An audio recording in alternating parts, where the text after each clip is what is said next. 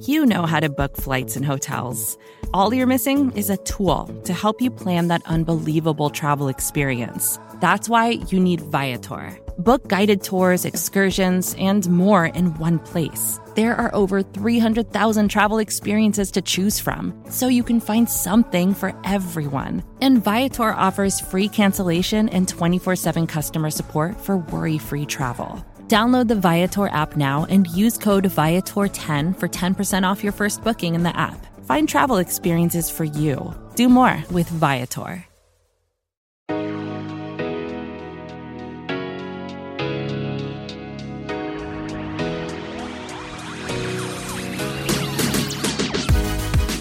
Hello and welcome back into the Arrowhead Pride Best of the Week podcast. Hope everybody's enjoying their Saturday morning.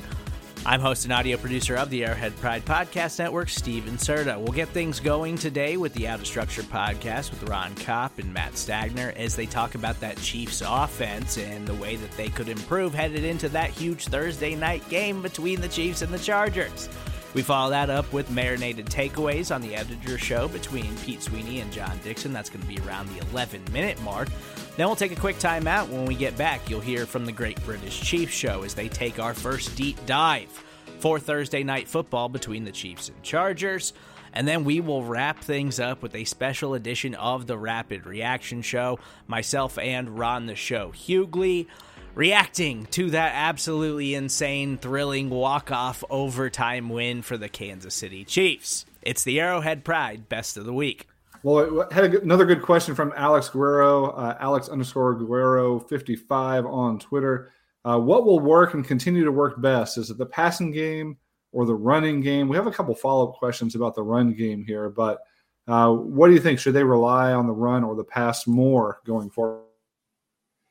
Yeah, well, I think they need to get to a point where they can trust the run to really, be the reason they can move the ball on offense. Because I do think, at some point, I think the Chiefs are heading to a 1 seed, but if they can't, if they have to go to a New England or, even if somehow Buffalo, I know they've lost a few games, can, depending on where they have to go in the playoffs, I mean, sometimes you're going to have to run the ball and be effective with it. But at the same time, this is Patrick Mahomes, Travis Kelce, Tyreek Hill. This team isn't going to win the Super Bowl if the pass offense isn't the reason, they're winning and they're feeling good about stuff. They're not going to win the Super Bowl like the 2015 Broncos with the defense completely carrying them with a 40-year-old Peyton Manning. This just team, like as good as the defense is playing, they're going to be playing a lot better teams in the playoffs, and the playoff teams with elite offenses, elite quarterbacks are going to be playing their best football at that point and their best strategies. The offense still needs to be able to match that and still be able to put up a lot of points. So all that to say, the pass offense is definitely more important. They need to be able to get that going more.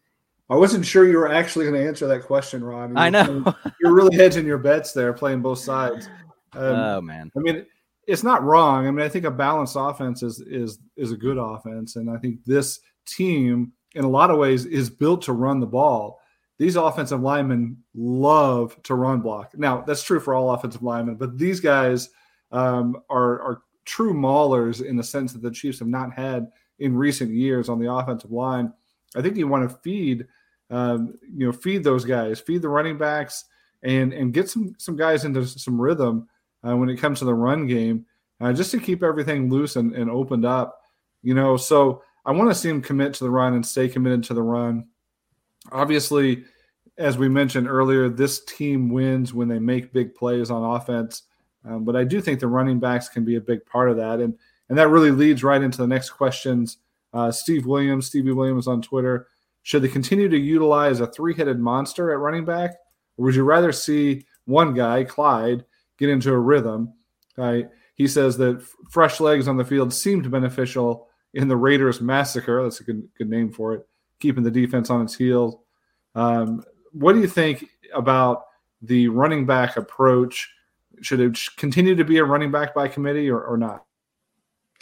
So I think it needs to be a healthy balance, like we saw this game, where I do think they need to get Clyde going. They need to continue to get him into a rhythm. I think Clyde's a guy that you can kind of see it. And I think Darryl was having a similar, actually, revolution in this season when Clyde went out. But over time, you're kind of seeing, more and more just getting downhill, cutting fast, cutting hard, and it's leading to bigger gains in the run game. Instead of, Clyde has a tendency to trust his vision and trust his quick, shortcut ability, where he'll kind of just, kind of dance around a little bit and wait for the perfect seam. Sometimes you just got to hit. Little vintage Le'Veon Bell there, right? Yeah, right. And Le'Veon was so good at it that, and that offense was so wide open. I think that was another reason why he was so good at it. But he's elite at that kind of stuff. Clyde, I think you do have to have some, I think he is really good at that. But all that to say, I think he's starting to get more confident. I think you're starting to see that, get more confident in hey, if there's a seam and he thinks he can fit it, that the first seam he sees, he's putting his foot in the ground and getting downhill and going through the hole. We saw that a couple times against Denver, but then we also saw he balanced that out with good runs where he showed vision and patience. That his second touchdown run might have been one of the best plays of his career from a rushing perspective. Tries to read the hole in zone. None of the zone holes are popping up. Makes a incredible lateral cut to the outside off tackle and finds room to kind of squeeze through and just pops through into the end zone. That is why I do think I want to see them get Clyde more and more into a rhythm where he's really feeling good and he's constantly, making these big plays, even if they're not always, 20 plus yard gains. 8 to 10 yard gains are what this offense needs from the run game, honestly. And that's why Andy continues to ride in the zone. But to wrap it all up, it is just nice to see Clyde going. But this is not the most important time for him to be a bell cow back, right? So I do want them to continue to sprinkle in Gore and Williams to kind of just keep him fresh. He is still a young running back that has not played a full season in the NFL yet.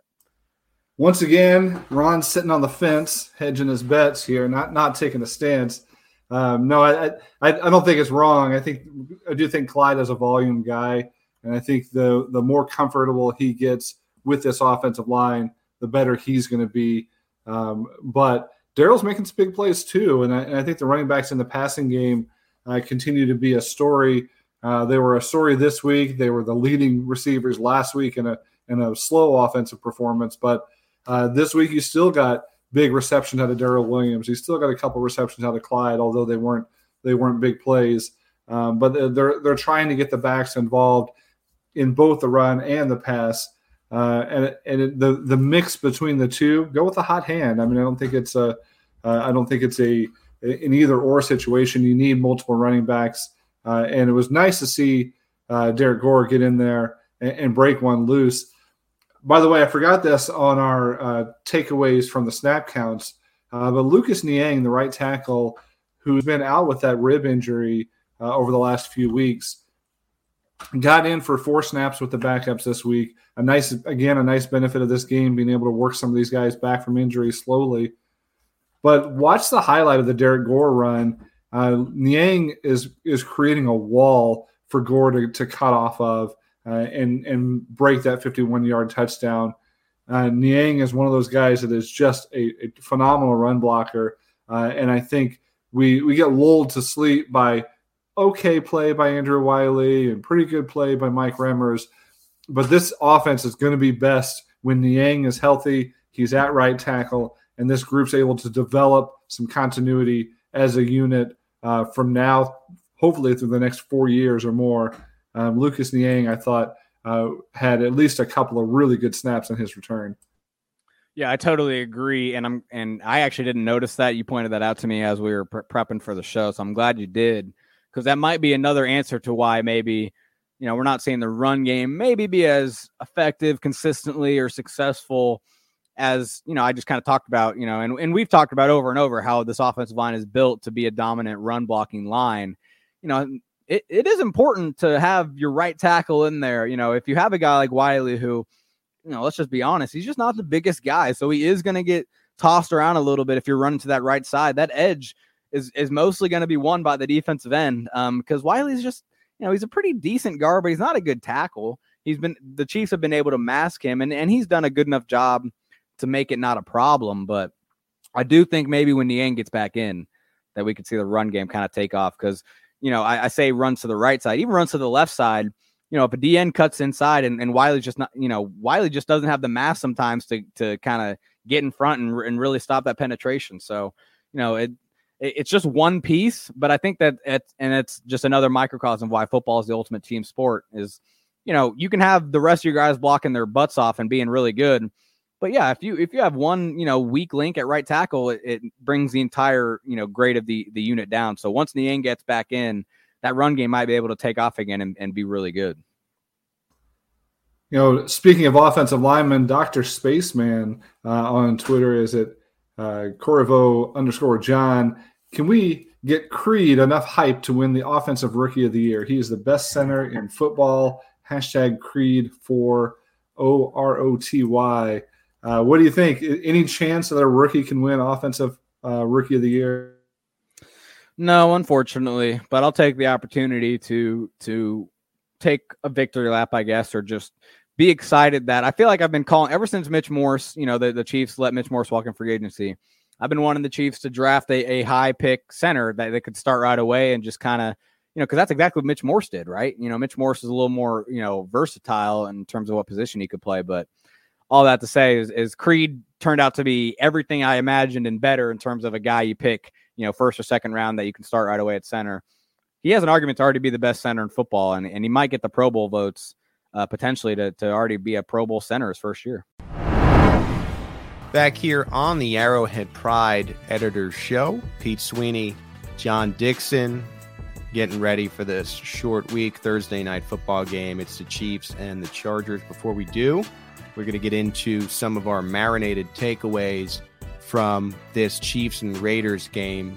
Stay locked into the Arrowhead Pride Podcast Network, as the Great British Chiefs Show will serve as our preview this week, and then Show and BK, sorry again to that reviewer, will be and Serda's Giggles will be covering the post game this week, while BK is on his honeymoon, and I believe BK will be back the following week as we come out of the mini bye that happens with Thursday Night Football. But enough. Let's get into our marinated takeaways from Chiefs Raiders. John, go ahead.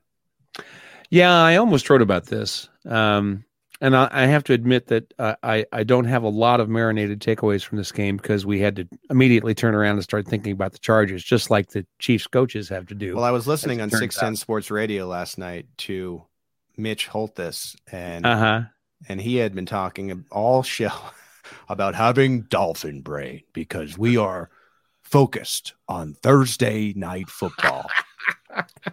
And I don't disagree with him, which is why we're turning the page quickly at Arrowhead Pride. It is a weird phenomenon, Thursday night football, where you have to really turn quickly. But we can't let down our listeners who love the world famous. So let's absolutely. Let's hear what you have to say. And we got to talk about a 48-9 victory. I mean, we can't just let that sit in the background. Correct. Well, I almost wrote about this, and when the game began, and there was a fumble on the opening play that the Chiefs returned for a touchdown after this thing that happened at midfield that the Raiders did.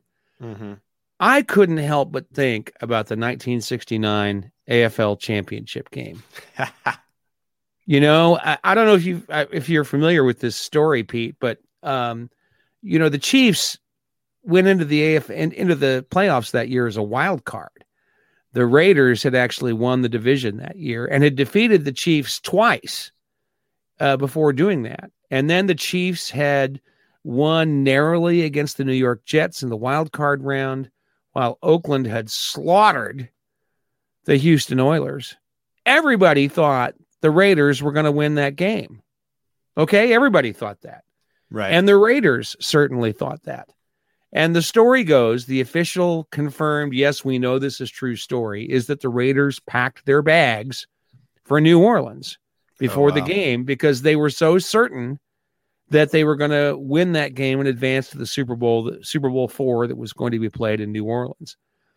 Now, what is less confirmable is the way that Chiefs players tell it, was that the Raiders' bags were packed and they were lining the tunnel that the Chiefs had to walk through in order to get to the field.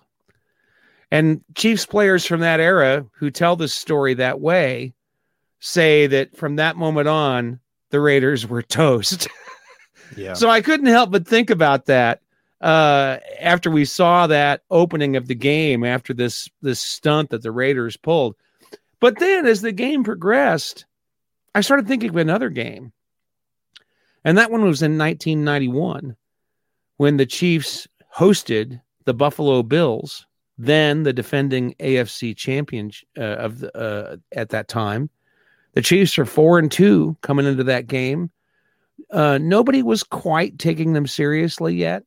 Right. And here they've got the Bills coming in for a home game at Arrowhead. If I remember right, it was Monday Night Football for the first time in quite a while. I was there. I was in the upper deck that night, and the Chiefs destroyed the Bills 33-6. And the Chiefs had 5 takeaways in that game. It seemed like there was one every 2 minutes.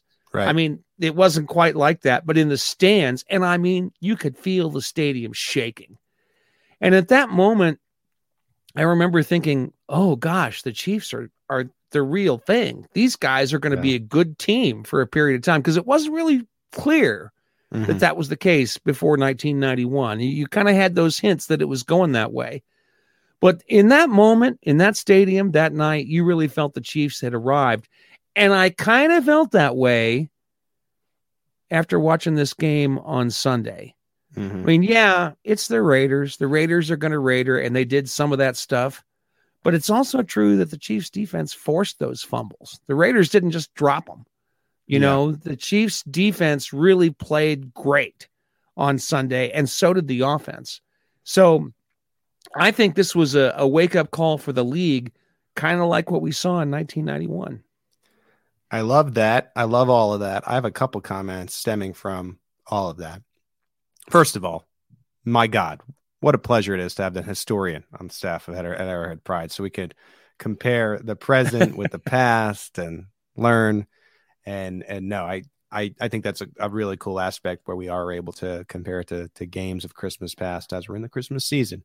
Really strange move by the Raiders to go on the logo. That's the first thing I'd say. You know, we talked about how hot the Patriots and the Colts are. This is a move that a hot team does. They come in, got a ton of confidence. Yeah. They feel like they're playing well. The Raiders have lost 4 or 5 coming into this game. Such a strange move for Ngakoue to go to the Arrowhead and do it against a team who is hot, like who has won 5 games in a row. Made no sense. I do want to say this. I'm not sure how many Chiefs knew. It seems like some of them may have gotten word from somebody, but the Chiefs weren't on the field at this time. Now, they knew after the game because there were several tweets kind of quote tweeting it and laughing at them. I think Armani Watts and Willie Gay were among those Chiefs who tweeted, "This is essentially embarrassing that you guys did this." I'm not sure how many Chiefs actually knew about the logo. Now, fans will remember that forever. I called it the logo game on Arrowhead Pride. A quick side story. Yeah, quick side story about it, and that made me feel really good. Joel, remember him as the Block Father. He's one of our bosses at SB Nation now. Joel texted me mid-game, and he, not knowing that I had tweeted that an hour before, he goes, "Has anyone called this the logo game yet?" And I said, "It's good that I'm in this position. I'm happy that we're in the same thought process." So yeah, the logo game. And I will say this, and 2 more parts on this. I think the Chiefs were playing more for L'Jarius Sneed. I think that was a greater source of inspiration than the logo. I think the logo was a fun thing that they were able to make fun of after the game, where Patrick Mahomes said, "You don't do that." Tyrann Mathieu comes on and says, "That's not what champions do." My God, against your greatest rival, how great is it that they gave you an opportunity to say this after you smacked them 48-9 after they did this. But you could tell that I think the team was playing, and I don't want to say they were playing a lot harder, but you could tell it a little bit more emotion with the whole Sneed thing and losing his brother. And I think you really saw that bleed through. What you also saw bleed through, and this is dangerous for other teams, is the Chiefs are playing and they're having so much fun again. Yeah.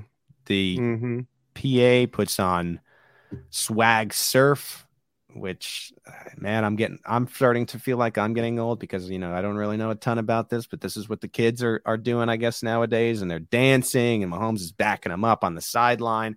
You have the PA staff playing wheels on the bus as the Raiders leave after their victory lap last year.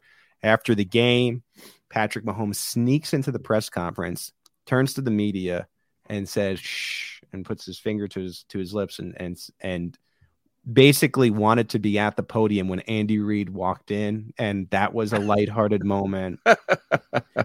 This team was not having fun at the beginning of the year. Frank Clark confirmed that, and he said that has been the major change of the front four and the front seven, and really the defense as a whole. But I think it's the team as a whole, and you're starting to recapture that 2019 feel.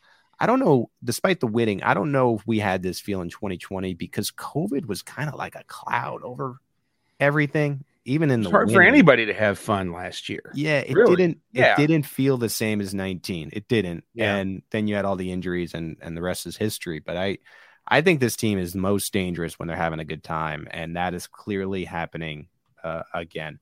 Now, for a less happy marinated takeaway for Chiefs fans, I want to read this from Mike Clay. The Chiefs have faced two high safeties less than 40% of the time in only 2 games this season. Week 10 versus the Raiders, 28%.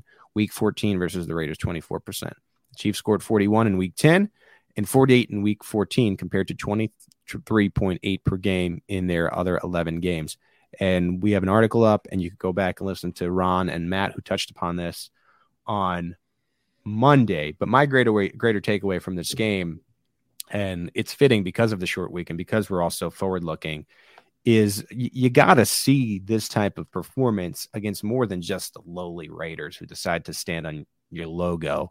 And I think it's a good opportunity on Thursday night to see, okay, can they repeat this? Because we did have an offensive explosion in a sense 3 weeks ago, and then you didn't really see it in the 2 games to follow. So there needs to be some consistency. I said it before this game. I said, okay, let's see if the offense can do it, but we're going to have to see it on Thursday. And so I think it's just a reaffirmation of that point where the Raiders are a little stubborn when it comes to not playing the 2 high safeties. Yeah. And that's in part, as I learned from speaking with our friend from Vegas who came on with us on the Arrowhead Pride interview series, because Jonathan Abram is not really a great coverage safety. So who knows if they have the personnel to even necessarily do that. That being said, when it comes to just the Chiefs, you need to see this offensive performance, not only, I think, against the Chargers, but it would be nice to see it in 3 or 4 games in a row against the Steelers, against the Bengals. Can they continue to look this good on offense? I tend to think it's possible because the Chiefs have begun to lean a bit more in the run game and utilizing running backs. So it doesn't always have to be an attempt, but like you saw on the screen to Darrell Williams, getting to him behind the line of scrimmage and punishing teams for playing a little bit further back. Now, Darrell Williams scored a touchdown. That's not always going to happen, but being able to get those chunk games with the runners, to me, is turning this offense into maybe the juggernaut that we've been used to in previous years. Hey, this is Scott Galloway, author, professor, entrepreneur, and most importantly, host of the Prop G podcast. We got a special series running on right now called The Future of Work, where I answer all your questions on, surprise, the future of work. Questions including, what are we missing when we work remotely? Or how do we handle work-life balance when a major opportunity comes knocking? From the provocative to the technical, we're offering insights you won't want to miss. So tune in to The Future of Work, a Prop G Pod special sponsored by Canva. You can find it on the Prop G Pod wherever you get your podcasts.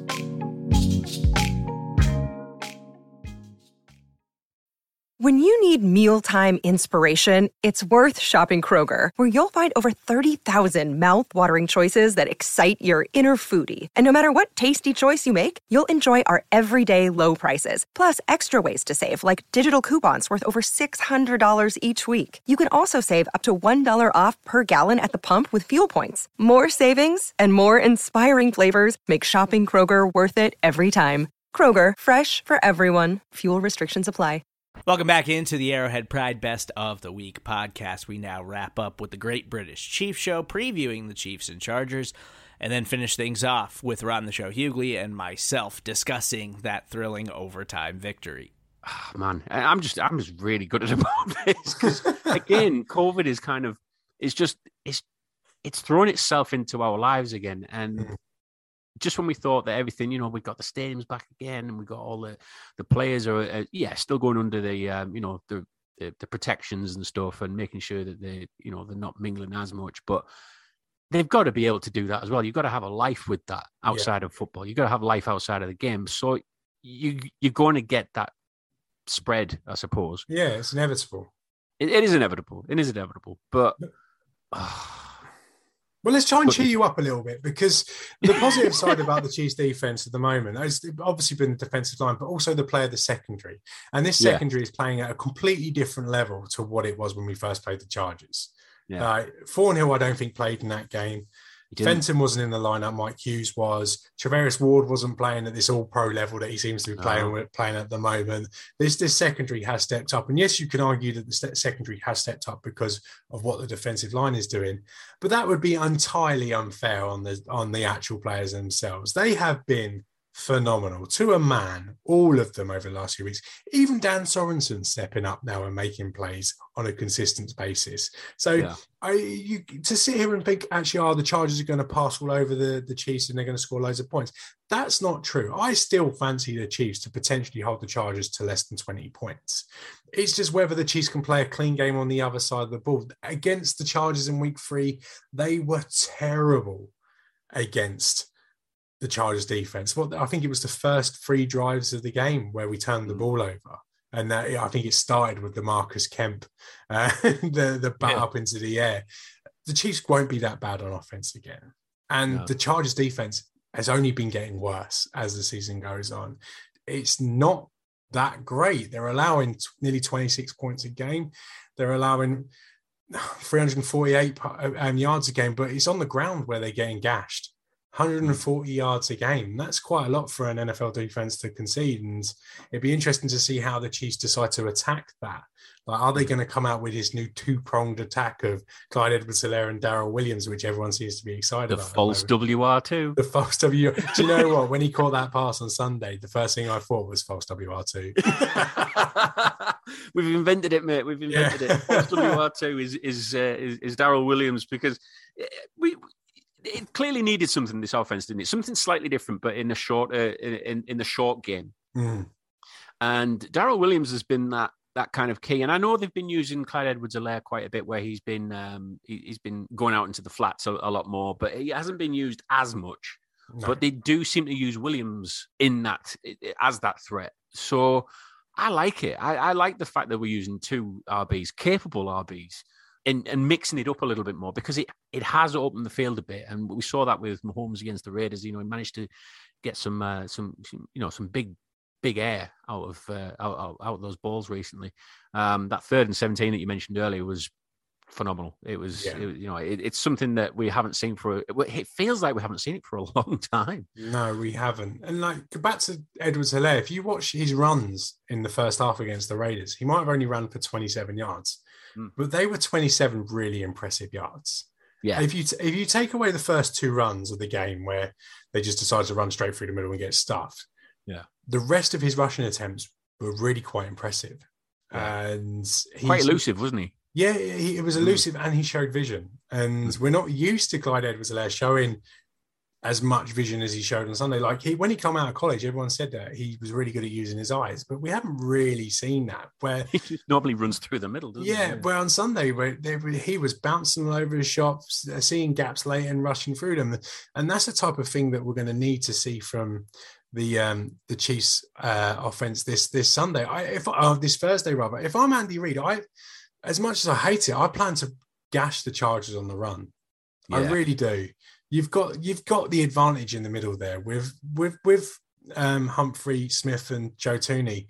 You have a middle 3 there that is capable of just blowing gaps open for this team. The Chargers are not a good run defense, so let's use it against them. Let's bring them up and then potentially attack through the air with Mahomes. Because if Chris Jones isn't playing and the Chiefs defense does regress a little bit, you might need to score some points.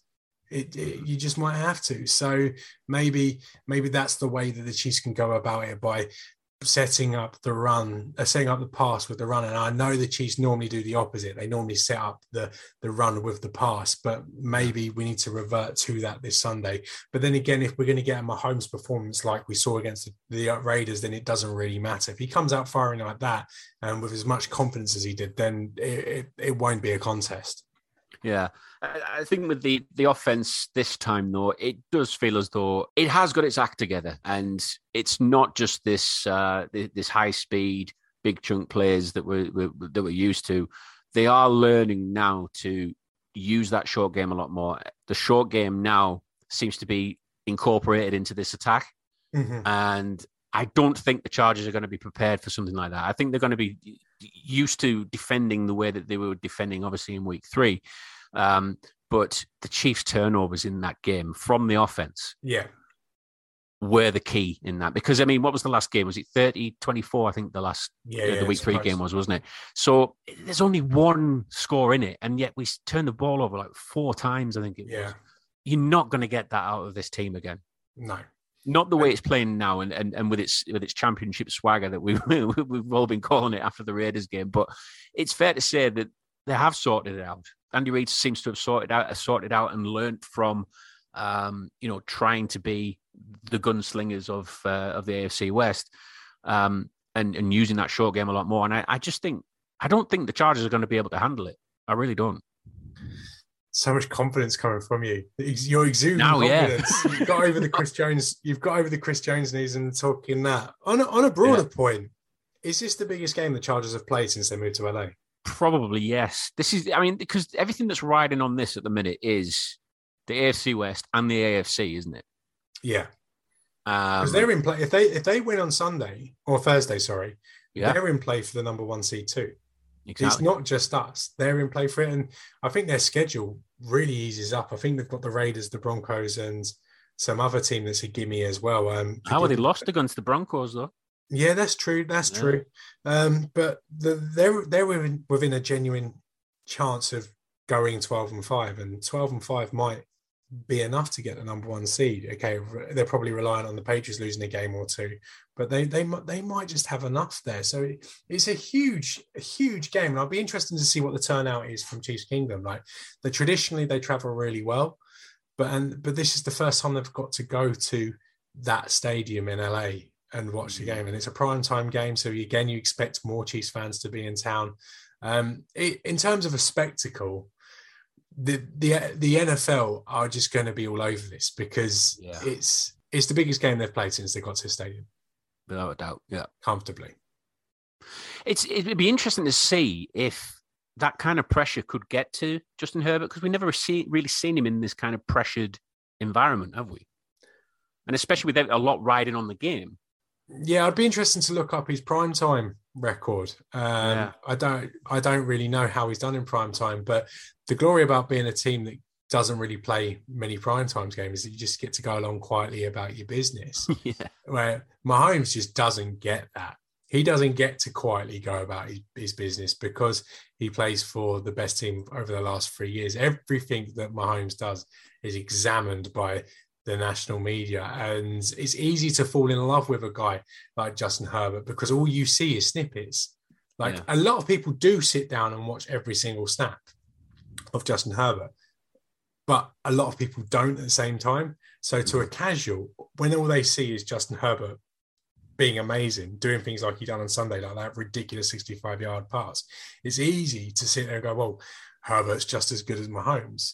Well, you might think that because that's all you see. All you see of this player that doesn't play this many primetime games is that. But Mahomes, he plays so many big games and so many primetime games that loads of people tune into. When he makes mistakes, they are exacerbated. They are made to seem much worse than they actually are.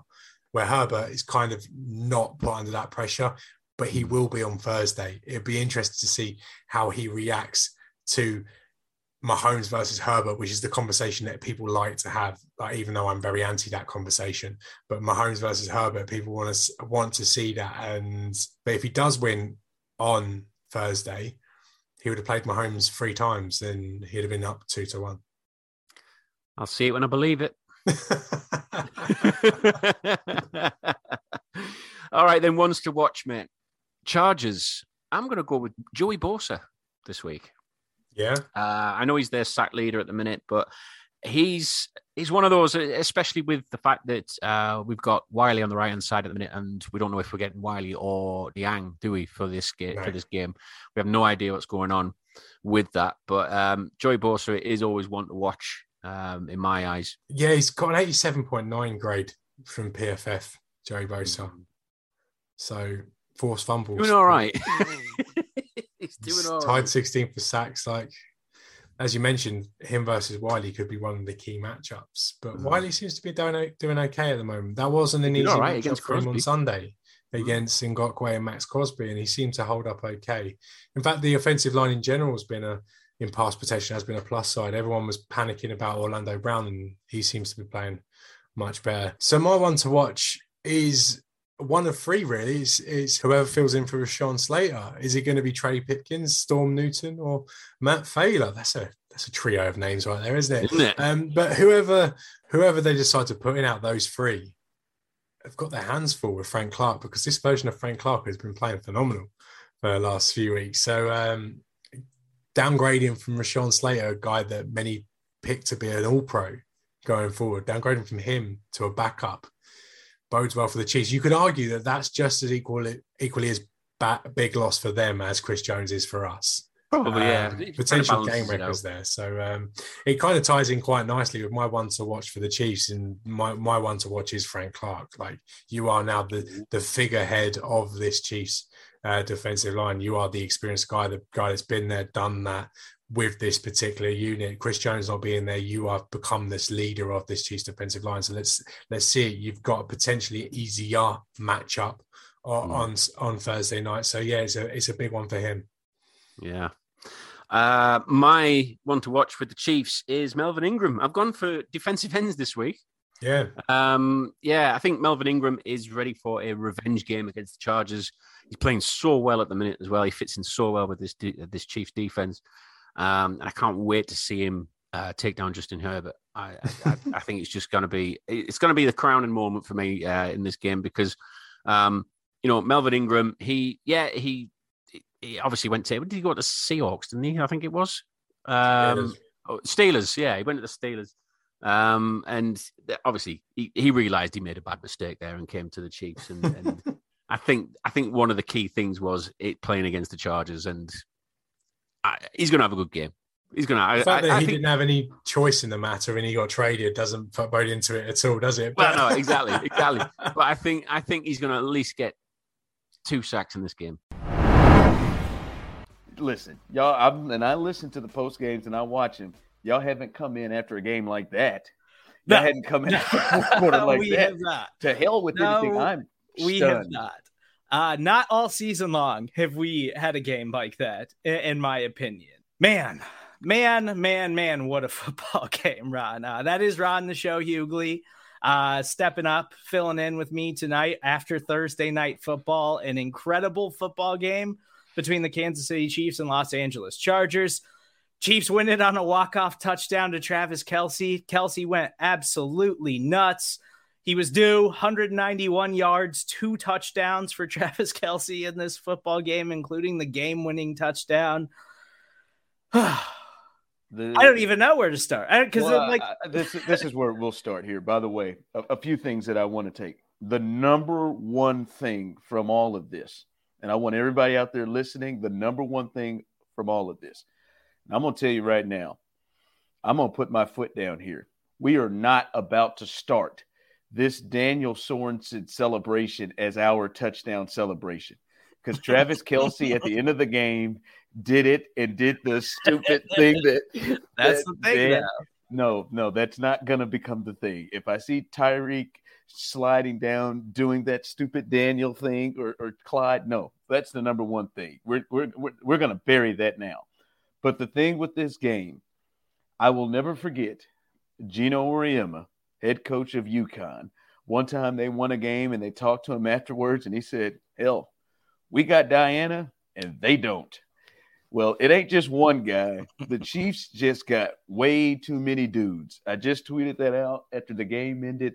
They just got too many dudes. They don't even got to play well. because tonight that offense did not play well, right? And I mean, and then till the fourth quarter happened, and then all hell broke loose, and they said, oh, we need to flip this switch and get it together. Pat's missing throws all over the place, but ultimately what happens there is they got too many dudes that you got to try to handle to make plays with, and especially those three that should be first ballot Hall of Famers when they lock it up. Patrick Mahomes, Travis Kelce, and Tyreek Hill, they just got too many dudes. And they showed up and showed out in the fourth quarter and overtime tonight.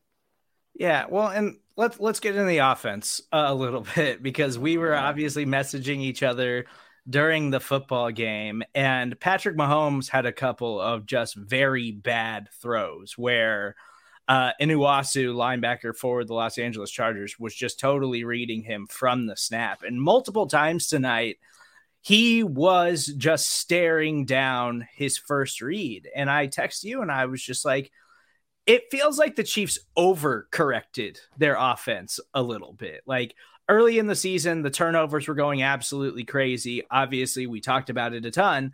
And then they started to slow things down, started using the running backs more, designing screens, things like that, things around the line of scrimmage to try to slow some of the turnovers, to the point where I think it took a little bit away from what makes Patrick Mahomes so special. And that's when he breaks the pocket and gets outside and makes some of these incredible throws.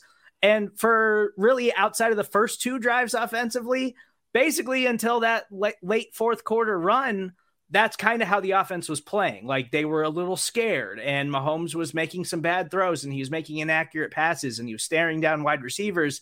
And then in that fourth quarter, Andy said, all right, man, this is what it's about. This is what we got you for. This is who you are. Go out there and do what you do. And he did, and he fed Tyreek Hill, and he fed Travis Kelce. And this is the statement game that we've desperately been needing from the Kansas City Chiefs. Like, it wasn't pretty at times, and you're shorthanded defensively, but it's hard to come away from this football game upset in any way and not assuming that the Chiefs are the best team in the AFC now. Oh, so you're there, because last week you were in here with the Patriots, and I told you what Bill Belichick is bringing to the party and what Andy Reid's bringing to the party. Like, dude, no, they are the best team. And listen, we'll get to this. I said they got plenty of dudes. They did it without three of their best dudes on defense, and that defense stepped up. We got to get to them at some point here, because that defense was huge tonight. I know they gave up yards. They gave up 28 points. This is the first time they've given up over 20 in 6 games, but I don't give a rip. They were special and kept this team out when they needed to. Even sorry-ass Dan Sorensen, they were special tonight. But listen, you remember the game. I said Chris Jones is out. He's their best defensive lineman. Jarius Sneed is out. He is their best corner by far. And then Willie Gay, which me and you were really concerned about, that Austin Eckler matchup, which they didn't really exploit, luckily for the Chiefs.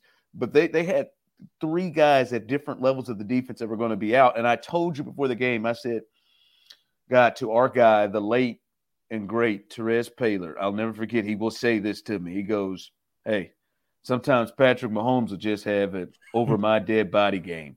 And I told you before the game, right? I said, this feels like a game where Patrick Mahomes is going to need to have a over my dead body game.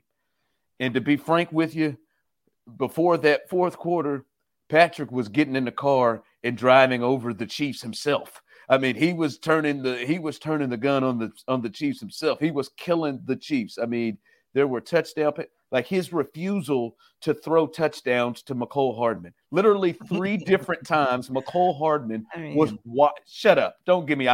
That goes back to what I was saying. He was just doing the first reads. He was staring down wide receivers. Okay. Listen, okay. The first one right down the gut, yes, he was wide open, didn't look at him, then he didn't never even think about it. He was throwing it to Kelce pre-snap. The second one, he has him wide open. They should he be at overtime. He just absolutely just spikes the ball into the turf on 4th down.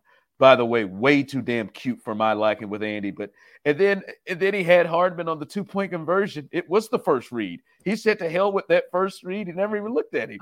Well, so I wanted to talk about that play anyways, because he had 2 wide receivers open on that, or 2 pass catchers open on that read.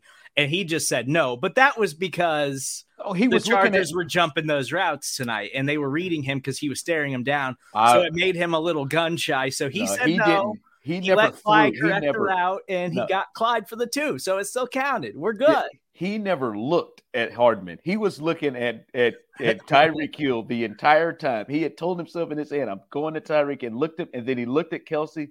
But my God, whatever. Like I said, he turned the wheel on the Chiefs himself. He was struggling. And there was a part in that fourth quarter where I hadn't seen Travis Kelsey get this frustrated. He pissed Travis off on the 2nd down and 5, and he had Travis open, and he spiked the ball into the turf again, and Travis outwardly showed his anger there, and then, of course, came back and that piano jumped on Travis's back on his way to the 1-yard line, and he couldn't score. But listen, they struggled, but dude, Pat can stink it up for his standards for 3 quarters, and then show you why he is the best in the game that we have today. That fourth quarter and overtime, Patrick Mahomes, when he had to make plays, was special. He didn't have it tonight. He wasn't reading anything worth a damn. He didn't, but he had to be special. He did it, and he used those 2 guys that are straight up Hall of Famers, and 2 of the best that we have in the game as well. And they were special. Damn. Yeah, they needed this game. They needed this performance. They needed this win. And this was going to decide the AFC West. And for a lot of the game, I was like, they are not winning this football game. But that's part of why we had all of this, I can't even think of what to call it, but we assume in every game that the Chiefs, no matter how much they are down, how much they are struggling, that Patrick Mahomes can do that because he has always done that. And this season, he struggled to do that, but he desperately needed a game where he put it all together at the end and won it for them, and he did it tonight. This was that game we were pointing to, and I think we were all upset that the Chiefs' defense was not at full strength, that the Chargers weren't even at full strength because of the their COVID tackle issues. was out. Yeah, because the COVID issues plaguing the NFL. And going into this, we talked about it a lot. This is the game where everybody who's questioning them, everybody who's saying, they've had some weird stuff happen on this winning streak, and that's why they keep winning football games. That's why the defense looks so much better. This was the game where they needed it to happen, and those guys being out. Can we talk about Spags for a second? Because Spags put out a masterpiece tonight, as far as I'm concerned. I understand. I think masterpiece is a bit strong, but hey, they stepped up when they needed to.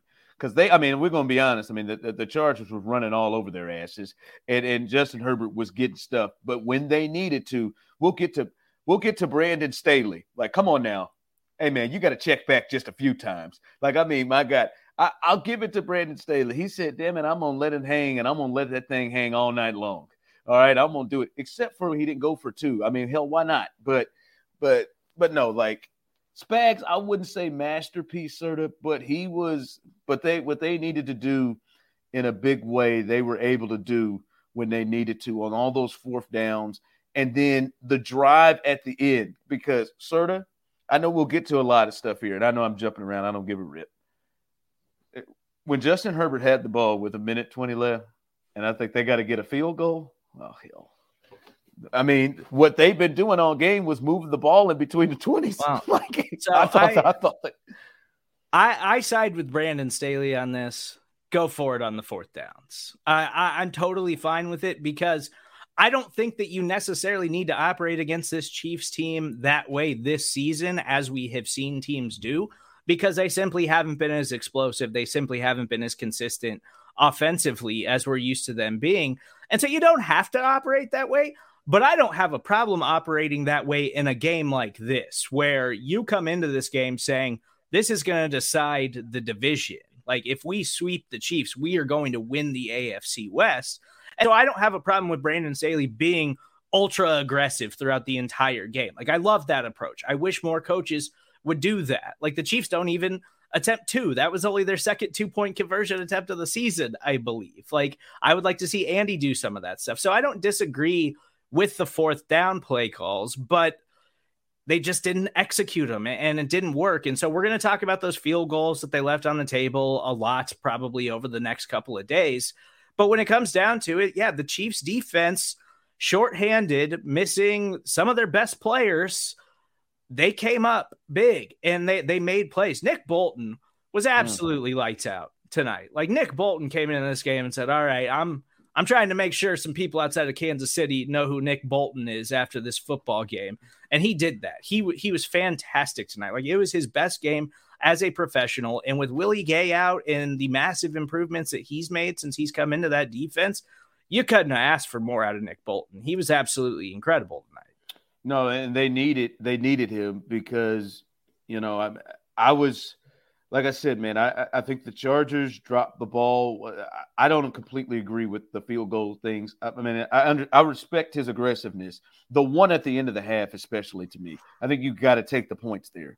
You got to take the points there and go. There were just points where I think it was becoming very obvious that this wasn't a game where the Chiefs offense was just going to run up and down the field on you, right? Like, your defense was doing stuff where, boy, if they got a 2-score lead, like, it may be difficult, but by the way the Chiefs were playing. So I think a couple of those field goals he probably should have taken. But as you said, this Chiefs defense, I don't want to specify this, man, or drop this enough.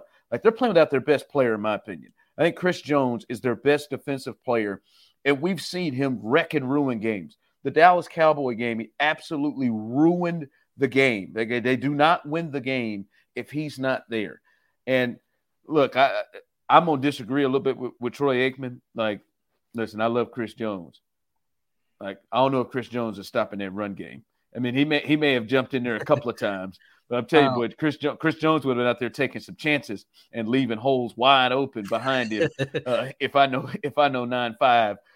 But I think there were some big pressures that you missed out on with him on Justin Herbert. So I think that's a big key, missing out. But, man, when you can buckle down, like we've said this for years, Serda, field goals with this Chiefs offense are wins. If you can hold an offense like the Chargers to field goals, they're wins. And they set themselves up a bunch of times to hold them for field goals, but Brandon Staley was out here just shooting dice. He was going for tutties, and going for broke, and just getting killed every single time. But what was it? 4 times they stopped them, including a huge turnover where Tashawn Wharton comes in and knocks the ball out as they were. I mean, 4 different times they were in the red zone, and not just held in the red zone, they were inside the 10. And not only did they not score or give up field goals, they didn't give up points. More to-dos, less time, and an infinite number of tools to keep track of. Sometimes doing business has never felt harder, but you don't need a miracle to hit your goals. You can just use HubSpot, because their all-in-one customer platform can make growing your business infinitely easier. Imagine this: high-quality leads, fast closing deals, wildly happy customers, and more benchmark-breaking quarters. It's not a miracle, it's HubSpot. Visit HubSpot.com to get started today.